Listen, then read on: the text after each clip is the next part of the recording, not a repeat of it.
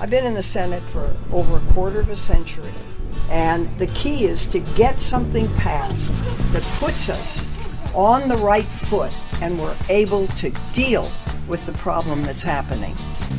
Well, I don't know why I came here tonight. Well, that would be nice. I got the feeling that something ain't right. Although in 25 years, I'm so scared in case I fall off my chair. she hasn't gotten And anything I'm passed. wondering how I'll get down the stairs. Just saying. Clowns to the left of me, jokers to the right. Here I am, stuck in the middle with you. Here I am. Yes, I'm stuck in the middle. From with Pacifica you. Radio in Los Angeles, this is the BradCast, as heard on KPFK 90.7 FM, all across LA and environs. Also in California in Red Bluff and Redding on KFOI, Round Mountains KKRN, and in Eureka on KGOE. On the central coast of Oregon on KYAQ, Cottage Grove's KSO, and Eugene, Oregon's KEPW. In Lancaster, Pennsylvania on WLRI, Maui, Hawaii's KAKU, Columbus, Ohio's WGRN, in Palinville, New York on WLPP, in Grand Rapids on WPRR, New Orleans, WHIV, Gallup, New Mexico's KNIZ, Concord, New Hampshire's WNHN, Fayetteville, Arkansas's KPSQ, in Seattle, Washington on KODX. We'll be talking about you, Seattle. Goldendale, Washington's KVGD. Janesville, Wisconsin's WADR. And in Minneapolis, St. Paul on AM 950 KTNF. We also stream coast to coast and around the globe every day on the internets on the Progressive Voices channel, Netroots Radio, Indie Media Weekly, FYI Nation, NicoleSandler.com, Radio Free Brooklyn, GDPR, Revolution 99, Workforce Rising, Deprogrammed Radio, and Detour Talk, blanketing planet Earth 5 days a week. I am Brad Friedman, your friendly investigative blogger, journalist, troublemaker, muckraker, all-around swell fellow. Says me from bradblog.com. Thank you very much for joining us today. Boy, oh boy, what a week it has been. But Desi Doyen, some good news for you. Okay. I'm sorry, I should say some news for you. Well, there's so much of it. I guess. As of this weekend, we will be exactly 1 year from Super Tuesday 2020. Aren't you excited? Oh, yeah. Come on. No, not show some team spirit there, Des. That could be our way out of this mess. Well, that is true. You make an excellent point. Thank you. Also, the first in the nation Iowa caucuses and New Hampshire primary, they are now less than 1 year away. And Yikes. what I know you're most excited about is the first presidential primary debates begin in June of this year. Ow, way to ruin the summer. 3 months from now. Cheer up there. Man, are you a Debbie Downer. Debbie Downer, exactly. Anyway, those primary debates are going to be very crowded, and as of today, they are getting crowdeder. Washington Governor Jay Inslee announced on Friday morning that he will, in fact, seek the 2020 Democratic presidential nomination with a focus on combating climate change. So that should cheer you up, Des. That does, Okay, actually. there you go. You're welcome. Along with a highlight on his aggressive critique of Donald Trump over the past couple of years. The 68-year-old governor is launching his bid in Seattle. Oh, hello, KODX 96.9 in Seattle. That following recent visits to the primary states of New Hampshire and the early caucus state of Nevada. Before his live public announcement on Friday, he released a video announcement of his plan to seek the nomination, highlighting, well, a montage showing him going from black hair to full white hair, right? Yes. Over the past 20 years or so, as he says he's focused on climate change over those past 20 years. Hi, Governor. What do you have to say about climate change? A lot. We have got to stop global warming. Everyone in this country knows climate is changing. Reduce carbon pollution. New energy future. Climate change. Climate change. We should be dealing with climate change. Climate change. Climate change. We need to defeat climate change. That's what I believe. We're the first generation to feel the sting of climate change, and we're the last that can do something about it. We went to the moon and created technologies that have changed the world. Our country's next mission must be to rise up to the most urgent challenge of our time, defeating climate change. This crisis isn't just a chart or graph anymore. The impacts are being felt everywhere. We have an opportunity to transform our economy, run on 100% clean energy that will bring millions of good-paying jobs to every community across America, create a more just future for everyone. I'm Jay Inslee, and I'm running for president because I'm the only candidate who will make defeating climate change our nation's #1 priority. We can do this. Join our movement. This is our moment. That was Jay Inslee, his announcement video today that he's getting into the race for president, Washington State governor. He is the first governor to join an already very crowded Democratic primary field, mostly dominated at this point by U.S. senators so far. There are some other governors thinking of getting in. Montana Governor Steve Bullock, two-term Democratic governor in Montana, a state where Donald Trump won by some 20 points. There's also former Colorado Governor John Hickenlooper. He's thinking about getting in. They would face, for a start, at least 6 prominent senators, including Cory Booker of New Jersey, Kirsten Gillibrand of New York, Kamala Harris of California, Amy Klobuchar of Minnesota, Bernie Sanders of Vermont, and Elizabeth Warren of Massachusetts. Those are just the folks who are already running. Former Vice President Joe Biden may get in. Texas Congressman Beto O'Rourke are also expected to make announcements in the coming weeks. Inslee acknowledges his underdog status.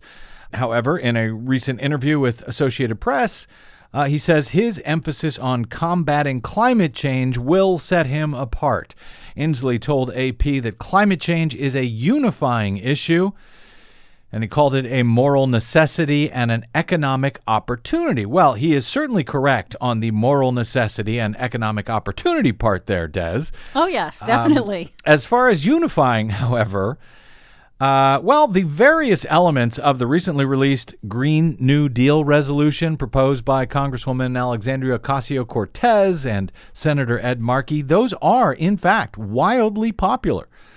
More than 80% across all political parties, according to recent polling, and most support the Green New Deal's elements, and most of the already declared Democratic candidates have endorsed it as well. But the resolution, the Green New Deal, calling for 100% carbon neutral power in the U.S. by 2030, along with millions of jobs to support that effort and the cleanup of legacy pollution and much more, that is not necessarily unifying among all the elected Democratic officials in Washington, D.C. In fact, you may have seen a video, most likely an edited one, of California's Democratic Senator Dianne Feinstein recently speaking down to children that came to her office to ask for support on the Green New Deal, only to hear her tell them that she has her own version of a Green New Deal and that the AOC and Markey plans, unlike her own, couldn't get the support needed to pass, didn't have a way to pay for itself, and that unlike the children asking her to vote for the Green New Deal, a non-binding resolution, by the way. Correct, that she, not these children, knew what she was doing. We will talk a bit about her and the potentially emerging divide among Democrats over the Green New Deal with Emily Atkin of the New Republic. She'll join us shortly. She's been writing about exactly that and taking a bit of fire for it. I'll say. So we will put on our toxic flame retardant pajamas and head into that fray here a bit shortly. For Inslee's part, he promises substantial investment in clean energy sources to reduce American dependence on fossil fuels, and says that this issue is connected to virtually every other value system and thing that we want to do in our communities. Though he has not specifically endorsed the Green New Deal himself, instead he advocates for a more piecemeal approach that he describes as ambitious but attainable, while avoiding a promise for specific reductions of carbon emissions under an absolute time frame. What do you think of that, Des? More piecemeal approach rather than this broad effort? Well, I think the difference between what Inslee is proposing and what the Green New Deal says, the Green New Deal really is a framework for developing that legislation. And what Inslee has done is differentiate himself, indeed, from the other Democratic candidates in the field. But he's also proposing some specific policy legislations, and then those can be put through the ringer and examined to see whether they actually meet the speed and scope that scientists say is necessary. That's what I'm concerned about, the speed and scope. I don't know if piecemeal cuts it anymore. But anyway, it doesn't really, but it gets the conversation started. We will get the conversation started with Emily Atkins momentarily and get her thoughts on Inslee as well. But first, we spent some time on our previous BradCast discussing how Republicans seem to actually have no actual defense for the President of the United States in response to his former lawyer and fixer Michael Cohen's remarkable testimony in the U.S. House Oversight Committee this past Wednesday, when he laid out details with hard evidence in support of several cases, at least 5 felony crimes, at least, that Trump appears to have committed, if Cohen is telling the truth. The GOP defense of the president since then, actually during the hearing and since then, has so far pretty much consisted of trying to tar Cohen as a liar. Oh, he's lying. Don't believe a word he says. Forget all of those felonies that he's documenting here. Now, he's already admitted to being a liar, to actually lying to Congress in his initial testimony that was on behalf of Trump himself. He told lies, he says, that Trump wanted him to tell. That's part of what Cohen pleaded guilty to federal prosecutors, and that he will begin serving a 3-year sentence for, starting, I think, in May. So call him a liar if you want, but he has documents, and he has federal prosecutors who would not simply take his word for it anyway, as they pursue some of these allegations against Trump as made by Cohen. So the defense of the president regarding stuff like evidence that he defrauded banks and insurance companies, which Trump's campaign chair, Paul Manafort, is already in prison for, or that he participated in a campaign finance felony conspiracy by making hush money payments to Stormy Daniels and then covering up that payment essentially with checks written to Michael Cohen by Trump himself after he became president, which, along with lying to Congress and some of the other stuff, Cohen is also himself going to jail for. So the defense to those allegations has been almost non-existent in the days since Cohen's stunning public testimony.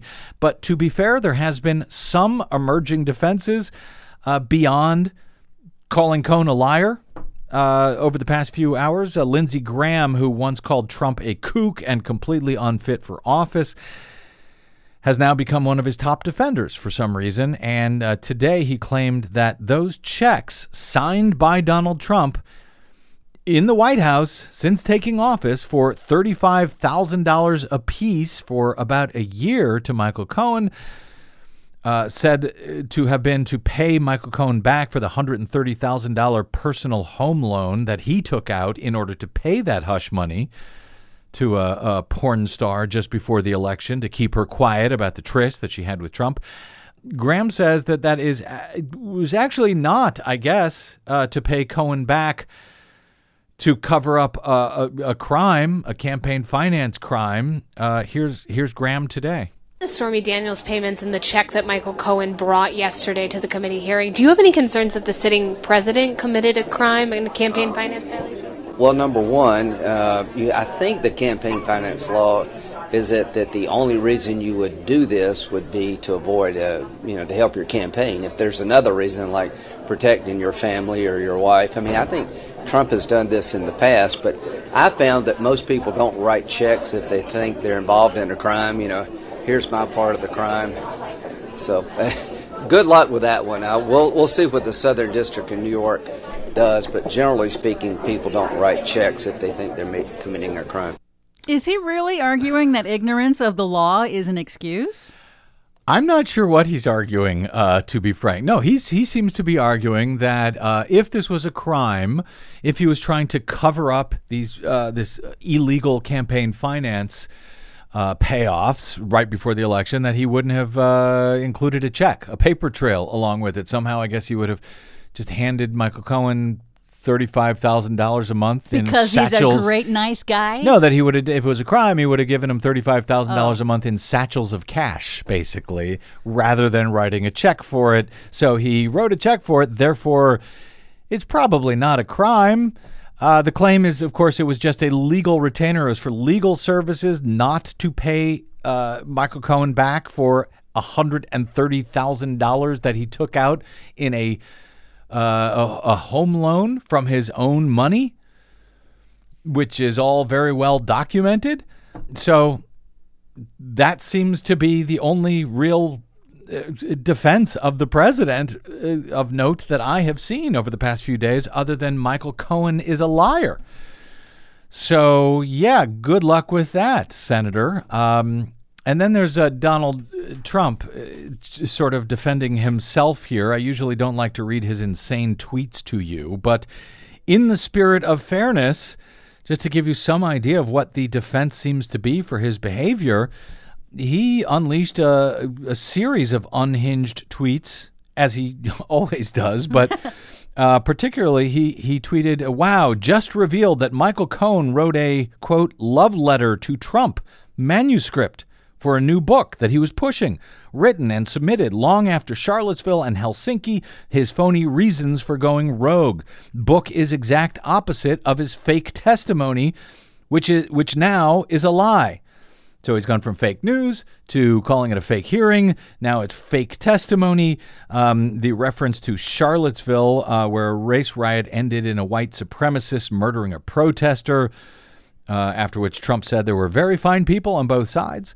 And to Helsinki, where Trump seemed to roll over to Russian President Vladimir Putin. Michael Cohen had cited those as reasons that he had begun to, I guess, lose faith in Donald Trump as a human being. Trump went on to say, Congress must demand the transcript of Michael Cohen's new book. Given to publishers a short time ago, your heads will spin when you see the lies, misrepresentations, and contradictions against his Thursday testimony. It was actually Wednesday, but he was out of the country, so he's time zones. Anyway, he says, like a different person, he is totally discredited. He continued then, "Oh, I see. Now that the 2-year Russian collusion case has fallen apart, there was no collusion except by crooked Hillary and the Democrats. They say, gee, I have an idea. Let's look at Trump's finances and every deal he has ever done. Let's follow discredited Michael Cohen and the fraudulent and dishonest statements he made on Wednesday. No way. It's time to stop this corrupt and illegally brought witch hunt. Time to start looking at the other side where real crimes were committed. Republicans have been abused long enough. Must end now." Yes, it is unhinged. Sorry to read it to you, but you need to know how unhinged your president now is. So there you go. In the interest of fairness, this seems to be the defense against Cohen's testimony at this time, where Cohen had cited at least 5 different felony crimes by Donald Trump, both before and after he took office. All right, we'll have some closing thoughts on the Cohen testimony at the end of the program, but let's take a quick break. And it's not just Republicans who are having problems here. Democrats are sort of turning on themselves as well. We'll talk about that with Emily Atkin right after this on the BradCast. I'm Brad Friedman. Don't go away.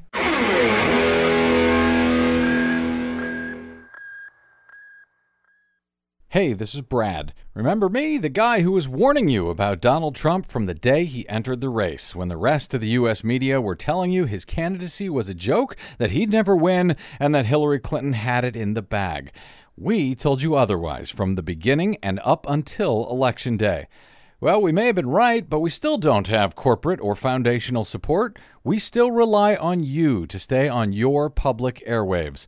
Please stop by bradblog.com/donate to support the work that Desi Doyen and I do every day. This country ain't going to save itself, but we can all do it together. That's bradblog.com/donate. And thank you.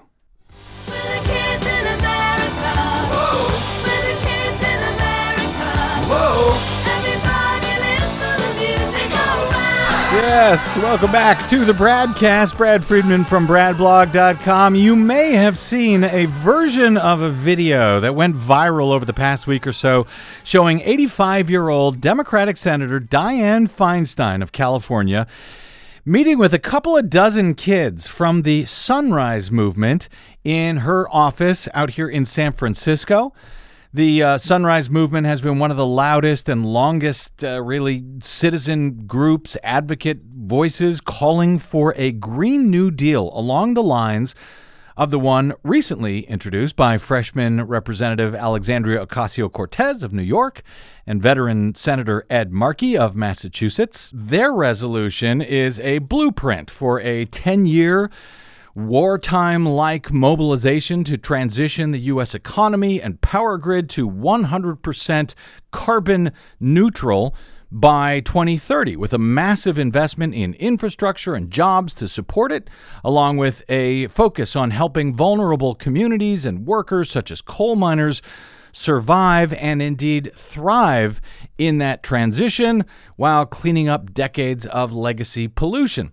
Now, the meeting with the Sunrise Movement children in Feinstein's office did not go particularly well for Feinstein, who said that she has her own version of a Green New Deal that the kids there wanted her to agree to vote for.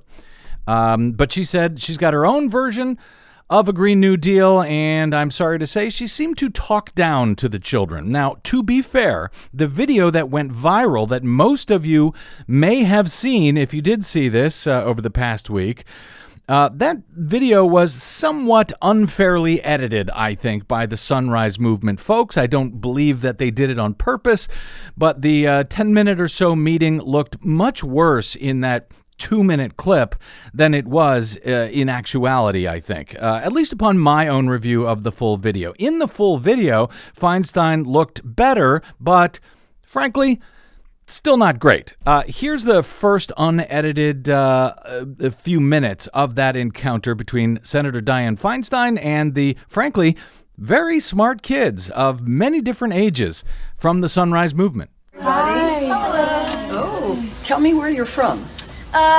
Well, we're from all over the Bay. All around the Bay. All right, and tell me what you're doing here. We are trying to ask you to vote yes on the Green New Deal. Please. Okay, I'll tell you what. We have our own Green New Deal piece of legislation. Why don't you call back, see if they can fax one out, make a copy for each person. Well, we're trying to promote the Green New Deal. Well, there are reasons why I can't, because there's no way to pay for it. Yes, there is. That's we have tons of money going to the military. A lot of it is going to military. Well, I understand that. The United States government does a lot of things with the money, and they're important things. And you just can't go in and say, okay, we're going to take hundreds of millions from here and hundreds of millions from there.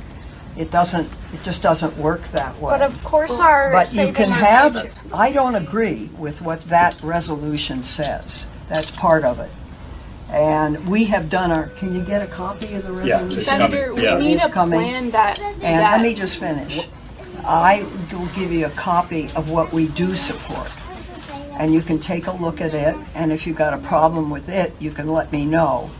But I think it has a much better chance of passing than what this is, because there is no way to pay for what it gets done, so nothing will happen. So you be the judge, you take a look at it, we're going to get you a copy. But we have come to a point where our earth is dying, literally, and it is going to be a pricey and ambitious plan that is needed to deal with the magnitude of that issue. And so we're here asking you to vote yes on the resolution for the Green New Deal, because that is the only that resolution will not pass the Senate, and you can take that back to whoever sent you here. Why do you think tell we're them? here? Because it doesn't have a single Republican vote, and the Republicans control the United States Senate. So we are a minority on the Democratic side. So the key to good legislation is to tailor something that you write so that it can pass and you can get a step ahead. I've been doing this. I've been in the Senate for over a quarter of a century, and I know what can pass and I know what can't pass. And the key is to get something passed that puts us on the right foot and we're able to deal with the problem that's happening instead of something that won't get passed. But why does that stop you from voting yes? Because even if they vote, you can still vote yes and it won't pass and we can draft a new plan. Well, I may do that. We'll see. So that was the first few minutes of Dianne Feinstein's meeting with a bunch of kids from the Sunrise Movement about a week or so ago. And it gives you just some idea of what's going on the Democratic side of the climate change battle, while on the Republican denialist side, on Sunday, the Washington Post reported that the Trump administration is assembling a panel of fringe industry-funded scientists who represent the Trump administration's most forceful effort to date to challenge the scientific consensus that greenhouse gas emissions are helping drive global warming and that the world could face dire consequences unless countries curb their carbon output over the next few decades. But as environmental reporter Emily Atkin at the New Republic observes this past week, following the viral release of that Feinstein encounter with terrified children, as Trump denies climate change, Democrats delay. Feinstein, writes Atkin, is not a climate villain on par with Donald Trump. She has a 90% lifetime rating from the League of Conservation Voters, while Trump is withdrawing the U.S. from the Paris Agreement, and his EPA is methodically attempting to undo everything it accomplished under President Barack Obama. But Emily writes, the California senator, and here's where we get to the controversial part from Emily, the California senator is the bigger threat to the left's goal of slowing climate change before it's too late. That, in a headline, in an article headlined, Dianne Feinstein is a bigger climate threat than Trump, over at the New Republic. Well, that charge may have raised a few eyebrows and angered a few Dems in the social media world over this past week. Here to splain herself is Emily Atkin, the environmental reporter from the New Republic. Emily, welcome back to the BradCast. Hey, thanks for having me. Oh, you're in such trouble. Before we get to the Feinstein matter, however, and hopefully Democratic House Speaker Nancy Pelosi and her own comments about the Green New Deal, which you argue in a separate article may have been misinterpreted somewhat by some, Democratic Washington State Governor Jay Inslee jumped into the 2020 nomination race on Friday with his intention of seeking the nomination based on a focus on taking on climate change. I wanted to get your quick thoughts on that, and yes, I guess none of the other candidates currently running have yet to make climate their top priority. So maybe that is an in here for Jay Inslee, even as he's not particularly well known across the country yet.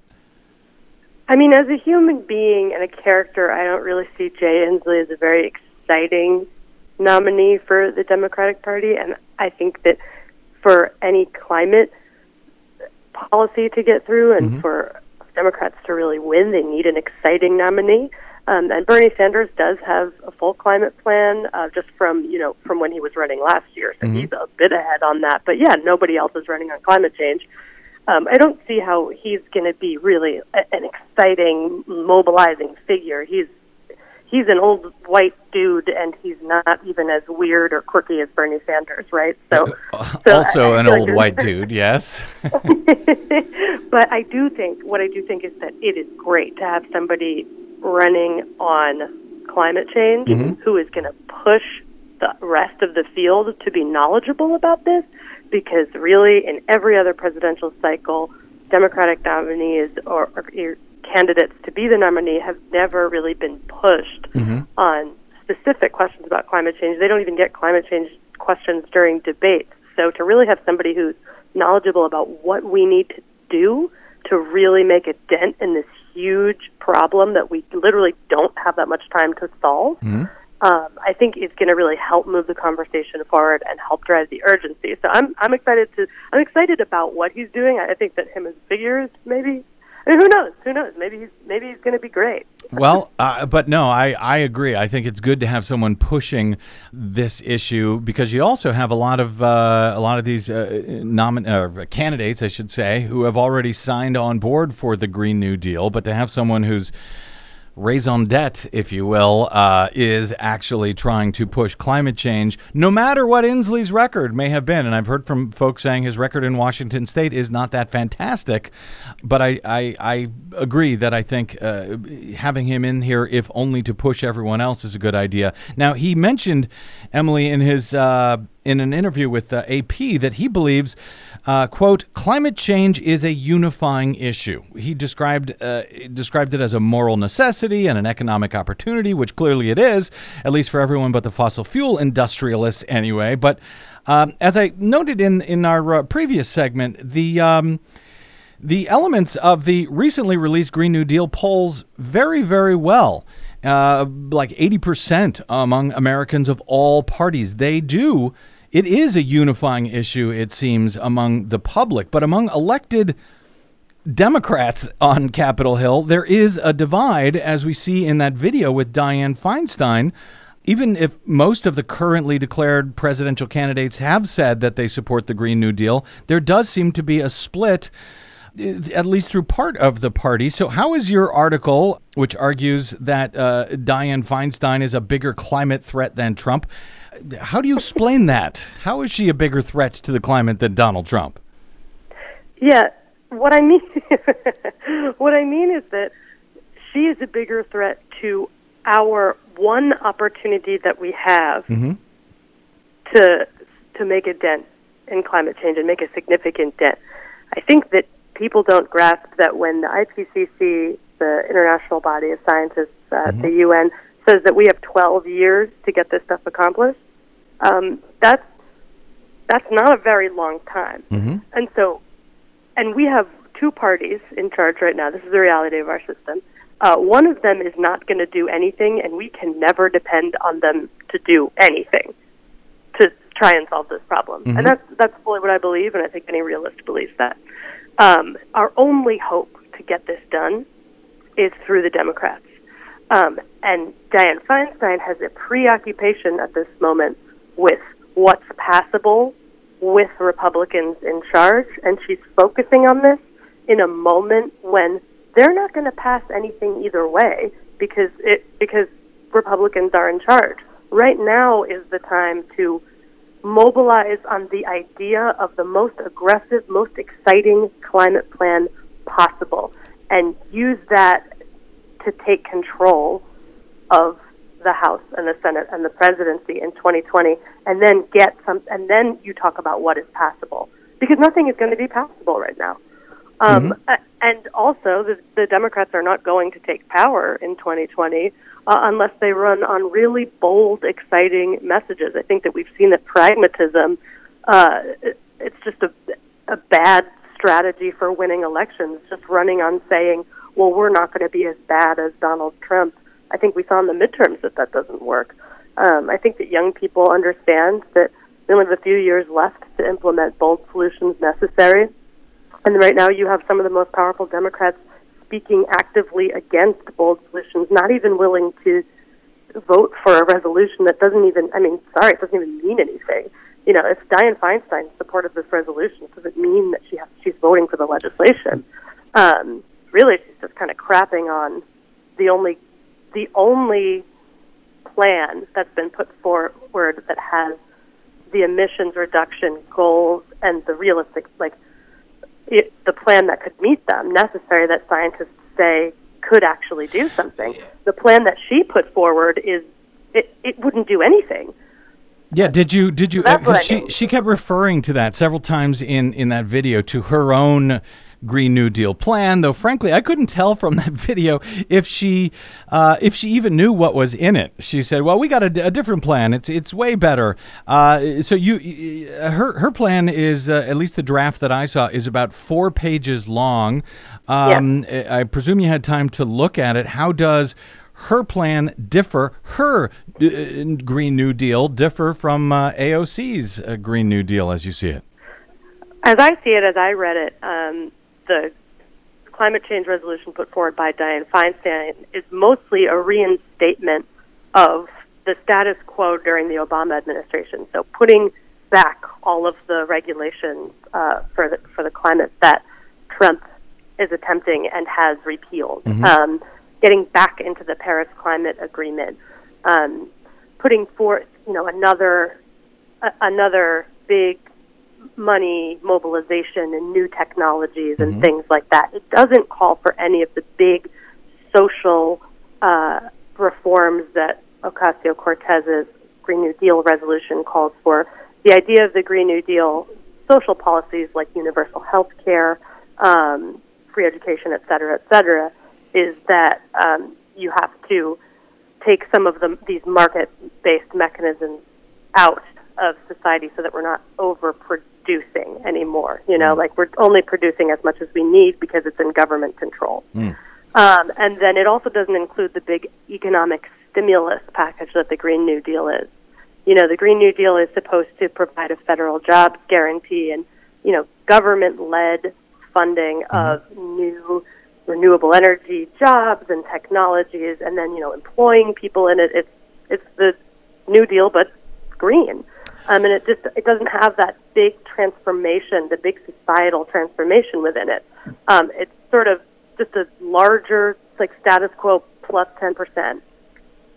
But Feinstein's argument was that there's no way to pay for it in the Ocasio-Cortez plan, whereas she, A, knows how to pay for it, and B, can get Republicans on board. I guess the mechanism for payment in her plan is basically a carbon tax? Is that how you read it? That's all I saw in there. I don't know how she proposes we pay for climate. The amount of climate change that's going to happen under her plan is what we can't pay for. I think people don't understand when they talk about cost in terms of a plan, is that doing something costs less than not doing something. We have the ability to borrow money from the future, and so I don't see how we can't pay for anything. But that's well, and the other argument that she was offering there is that the AOC plan would that it has no Republican support, and that plan can't possibly get Republican support. Which may or may not be true, as I said, since it's wildly popular across all demographics, getting more than 80% approval. But we spoke with David Roberts a couple weeks ago on this show on the day that the resolution was first released. He argues, as you do, Emily, that Republican officials at this point are not going to come on board with anything that Democrats produce that actually deals with the climate crisis. So why not just go for it? And as AOC and Markey do here. But if that's the case, if Republicans won't come on board and the idea is to just go for it as aggressively as possible, they're still, for the time being anyway, Republicans are needed in the Senate to pass anything. And then we've got an insane climate denier clown in the White House. So really, what is the path forward here, Emily?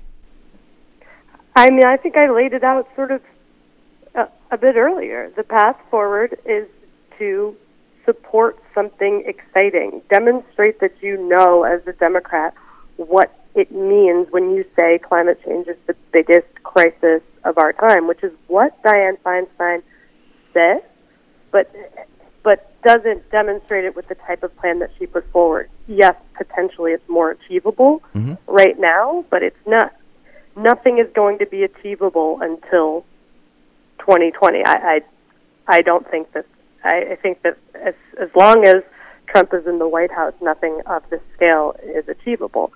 So it does. I think the path forward right now is to demonstrate to voters that you truly understand the magnitude of this crisis, that you're willing to support societal change to get there, excite people, make them hopeful for the future, instead of saying, well, we're going to support this lukewarm thing that's not going to do anything, and then people are just drawn back into apathy, Yeah. And then once we have people in power who are willing to do this, then we talk about like how we're going to craft this legislation to get the votes to pass it.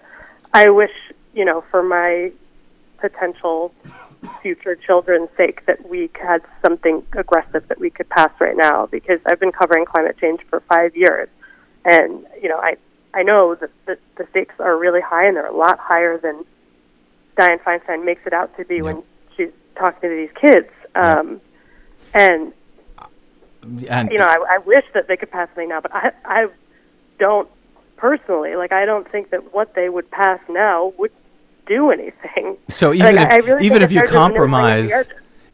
compromise to get those Republican votes, what you end up with is not enough to meet the moment, essentially. I should also because this is a global problem, right? Yeah. So even the hugest thing we do Yeah. is still a fight. Yeah, yeah. Even if we do everything in this country, we still have to deal with the rest of the world. Although I should say the Green New Deal does talk about working with, other countries to sort of spread the, as Nancy Pelosi sort of smeared it, the green dream across the globe. Which brings me to this other point here. We've got just a minute or two left, Emily. Pelosi has taken some flack for her less than full-throated support for the Green New Deal. As I said, she somewhat dismissively called it the Green Dream. But you argue in another article at The New Republic this week that Pelosi's take on climate action may have been somewhat misinterpreted, at least as far as what you read into her recent interview with Rolling Stone? Yeah, I don't think that Nancy Pelosi fully supports the Green New Deal or gets the Green New Deal. So I feel that she, from her comments, that she is dismissive of it. However, I do think that, as Dave Roberts said in one of his pieces, who you talked to last week, when she does this, engages with AOC in this way, it builds more tension and more attention towards the Green New Deal, and the public is starting to pay attention. Dave Roberts thinks that that's intentional. I'm not sure about that, but what I paid attention to most in her Rolling Stone interview was how often she said, this needs public support for it to go through. She basically kept saying, I can't do this on my own. She said, I used to be an activist. I was carrying single-payer signs before you all were born. And if I were still an activist, I'd probably be sitting outside of my own office with these signs right now. But I'm not. I'm a leader in Congress. And my job is to get things through that are passable. And in order for this to be passable, we need more public support for it. She's basically doing what FDR may or may not have said. Right. I like it. I want to do it. Now make me do it. Right, exactly, which Obama used to cite all the time, basically saying, force me to do it. And Pelosi did tell Rolling Stone, I understand that to be an advocate, you are persistent, dissatisfied, and relentless. I've been there. I understand it. You have that responsibility as an advocate. She did seem to be saying, force me to do it, essentially. But, I'm also, the fact is that the Green New Deal, the Green Dream, is wildly popular, at least right now, among the public. So the problem doesn't seem to be the public. It seems to be the elected officials. And I'm not sure how much noise and protesting and support is actually going to change some of those folks. Emily, I disagree. You disagree? Well, I disagree. I was just going to add that I think that it's about priority. A lot of people support things, but a lot of people don't prioritize them. We've had most people in this country believe climate change is real for years and years and years now, but they don't prioritize it. And so, 80% of people might support the Green New Deal, but do 80% of people prioritize it? Are they going to vote on it? No, and that's what protesting and mobilization will do. Lastly, here, many Democrats seem, and I'm talking about voters at this point, sort of seem dead set on eating their own. And I hope that activists continue to push this, obviously, as the very real emergency that I believe that it is. And that they should push it, as we discussed, Inslee, making this a defining issue for Democrats. I was very happy to see Feinstein, by the way, challenged by a more progressive Democrat in her 2018 election. I'm fine with that.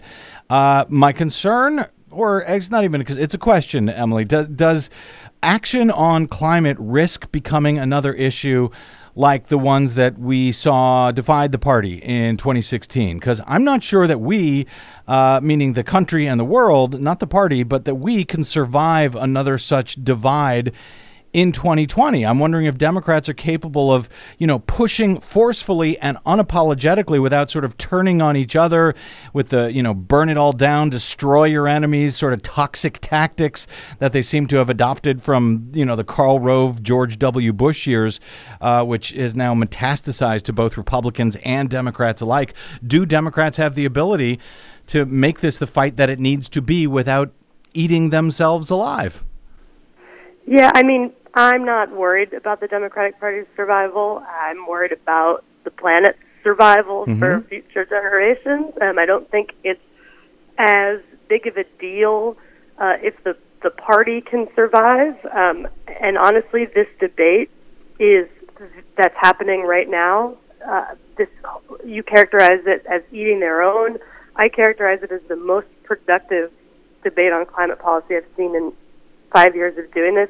It is really the first time I've seen constructive arguments over it. That it's the first time I've covered a policy climate debate that isn't stupid, to be honest. And it's the first time that I feel like people are starting to understand the stakes here. And so if it seems like the Democrats are eating each other alive over this, the Democrats are the only ones engaging on the biggest issue of our time. And I think that's, it's too late. It's a little too late, but, well, I guess it's not too late. Do you know what I'm saying? I do. I'm just not concerned about it. Good. Well, I do, but of course I'm not the one who wrote the article headlined, Dianne Feinstein is a bigger climate threat than Donald Trump. So I didn't write that headline. I know you didn't. I know. I won't hold it against you too much. And I agree. I did write everything else in the piece. I know, and I agree. And by the way, I don't think, or at least I hope, that Democrats don't eat themselves alive over this, even while they push it in a way they have never pushed it before. I just hope it doesn't get to that point. But we'll see, and we'll call you back to talk about it when it happens, Emily. Emily Atkin, you can find her work at newrepublic.com, and you should follow her on the Twitters, where she is, it's hard to spell, M or we. That's EMOR we, WEE. Thank you, Emory. Really appreciate you joining us today on the BradCast again. Thank you for having me. It was fun. You bet. So I want to come back to take a quick break here. We'll come back with some thoughts. We got some actually breaking news falling out from Michael Cohen's testimony, so we'll drag you back there. But as you were, I know, chomping at the bit to have a point here. I just had this one thought that I want to add in here, that I think that this public protest, this public pressure campaign that the Sunrise Movement is conducting is actually working, because Senator Mitch McConnell, the Senate Majority Leader, the Republican Senate Majority Leader, had originally said he wanted to have a vote on the Green New Deal immediately in the Senate. But after protests at his office, he has now pushed off that vote until August. Yeah, I know. When I heard him say he wanted to do that, I was like, are you sure, Mitch? Yeah, Are you sure you want to have a vote on that? So exactly. So we will find how split the caucus is. Well, I was going to say soon enough, but maybe not until August. All right, quick break, and we're back with some closing thoughts from a remarkable week right here on the BradCast. I'm Brad Friedman.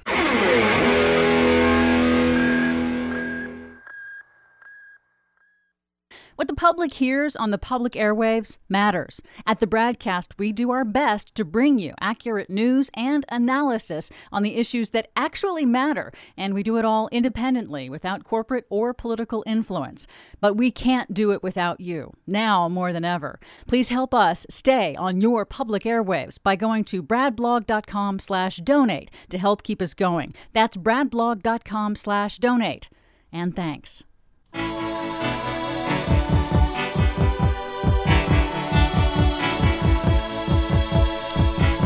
Welcome back to the BradCast. Brad Friedman from BradBlog.com. Some breaking news from NBC reporting that House Democrats are now preparing a case to request Donald Trump's tax returns. They're crafting a request to send to the IRS and say they will take, quote, all necessary steps to obtain the president's returns. This is something that they had said previously they planned to do, but they were going to wait till after the Mueller report. Now they say that the testimony from Michael Cohen has changed that calculation, and they are going to speed up this request. Following Cohen's claims that Donald Trump would inflate or deflate his actual worth when he was, trying to get loans from banks or dealing with insurance companies, etc.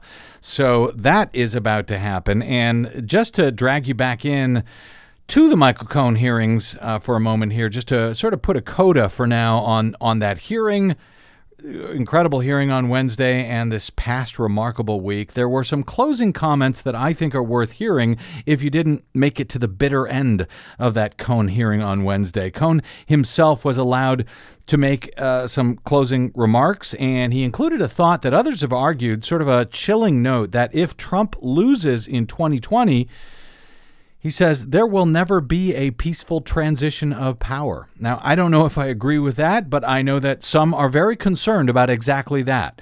I'm frankly more concerned about Donald Trump winning in 2020, to be frank, by hook or as likely by crook. But Michael Cohen knows Trump after some 10 years of working with him personally about as well as anyone. So I think his comments here, chilling or otherwise, are worth hearing.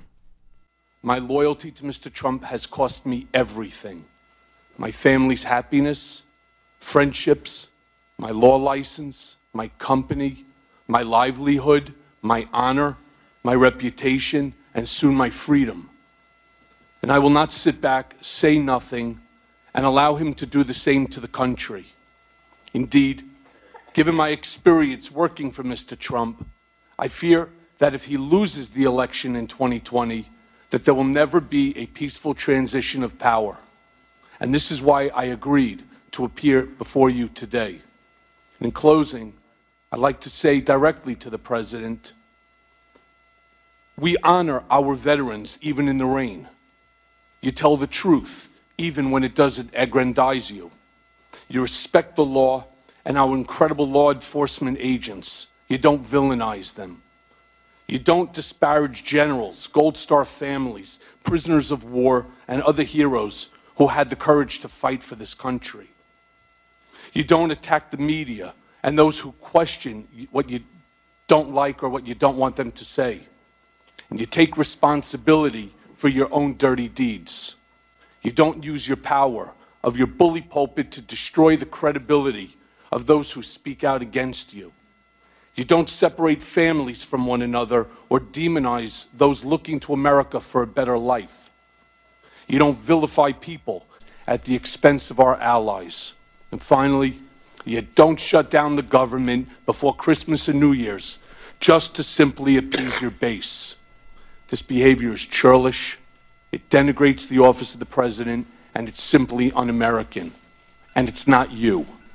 So to those who support the president and his rhetoric, as I once did, I pray the country doesn't make the same mistakes that I have made or pay the heavy price that my family and I are paying. And I thank you very much for this additional time, Chairman. Michael Cohen at the end of his open testimony before the U.S. House Oversight Committee on Wednesday in what I think will... Well, we'll see, but may potentially turn out to be just landmark testimony and a turning point in this entire bizarre saga. I would hope so, but like you said, we'll see. Also, a warning there about what happens if Donald Trump loses in 2020, but we will see. And lastly, one righteous rant, as you called it, Desi Doyen, from House Oversight and Reform Committee Chair Democratic Congressman Elijah Cummings of Maryland at the very bitter end of the Michael Cohen hearing, in response perhaps in no small part to that comment about a peaceful transition in 2020 and the need, as he put it, to get back to normal in this country. Yes, please, Mr. Chairman.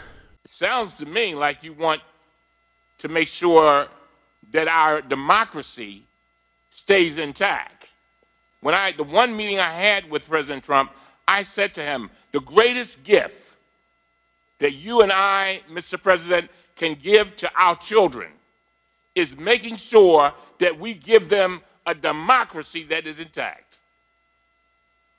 A democracy better than the one that we came upon. And I'm hoping that the things you said today will help us begin to get back there. When we're dancing with the angels, the question will be asked, in 2019, what did we do to make sure we kept our democracy intact? Did we stand on the sidelines and say nothing? Did we play games? And I'm tired of these statements saying, people come in here and say, oh, this is the first hearing. It is not the first hearing. The first hearing was with regard to prescription drugs. Remember, a little girl, a lady sat there, Miss Wortham, her daughter died because she could not get $333 a month in insulin. That was our first hearing. Second hearing, H.R. 1, voting rights, corruption in government. Come on now. We can do more than one thing. And we have got to get back to normal. With that, this meeting is adjourned.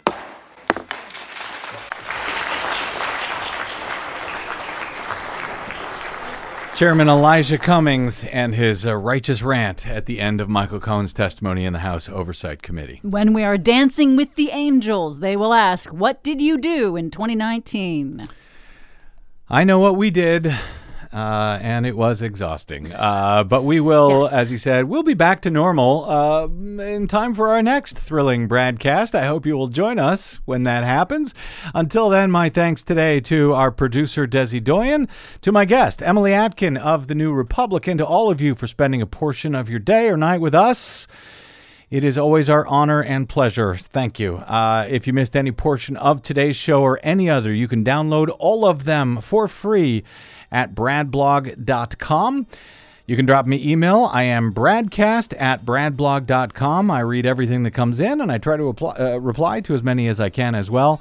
You can also find, follow, and share what we do on the Twitters and the Facebooks at The Brad Blog. And finally, as ever, my great thanks to those of you who stop by bradblog.com/donate. Especially those who sign up for monthly subscriptions of any amount you like. The BradCast is free. It's free to all. We try to get it out as widely, as broadly as possible over your public airwaves. But we do ask, if you don't mind, to help us out a little bit. What did you do in 2019? bradblog.com/donate, because we're all in this mess together. All right, that's it. Until we meet again, I'm Brad Friedman. Good luck, world.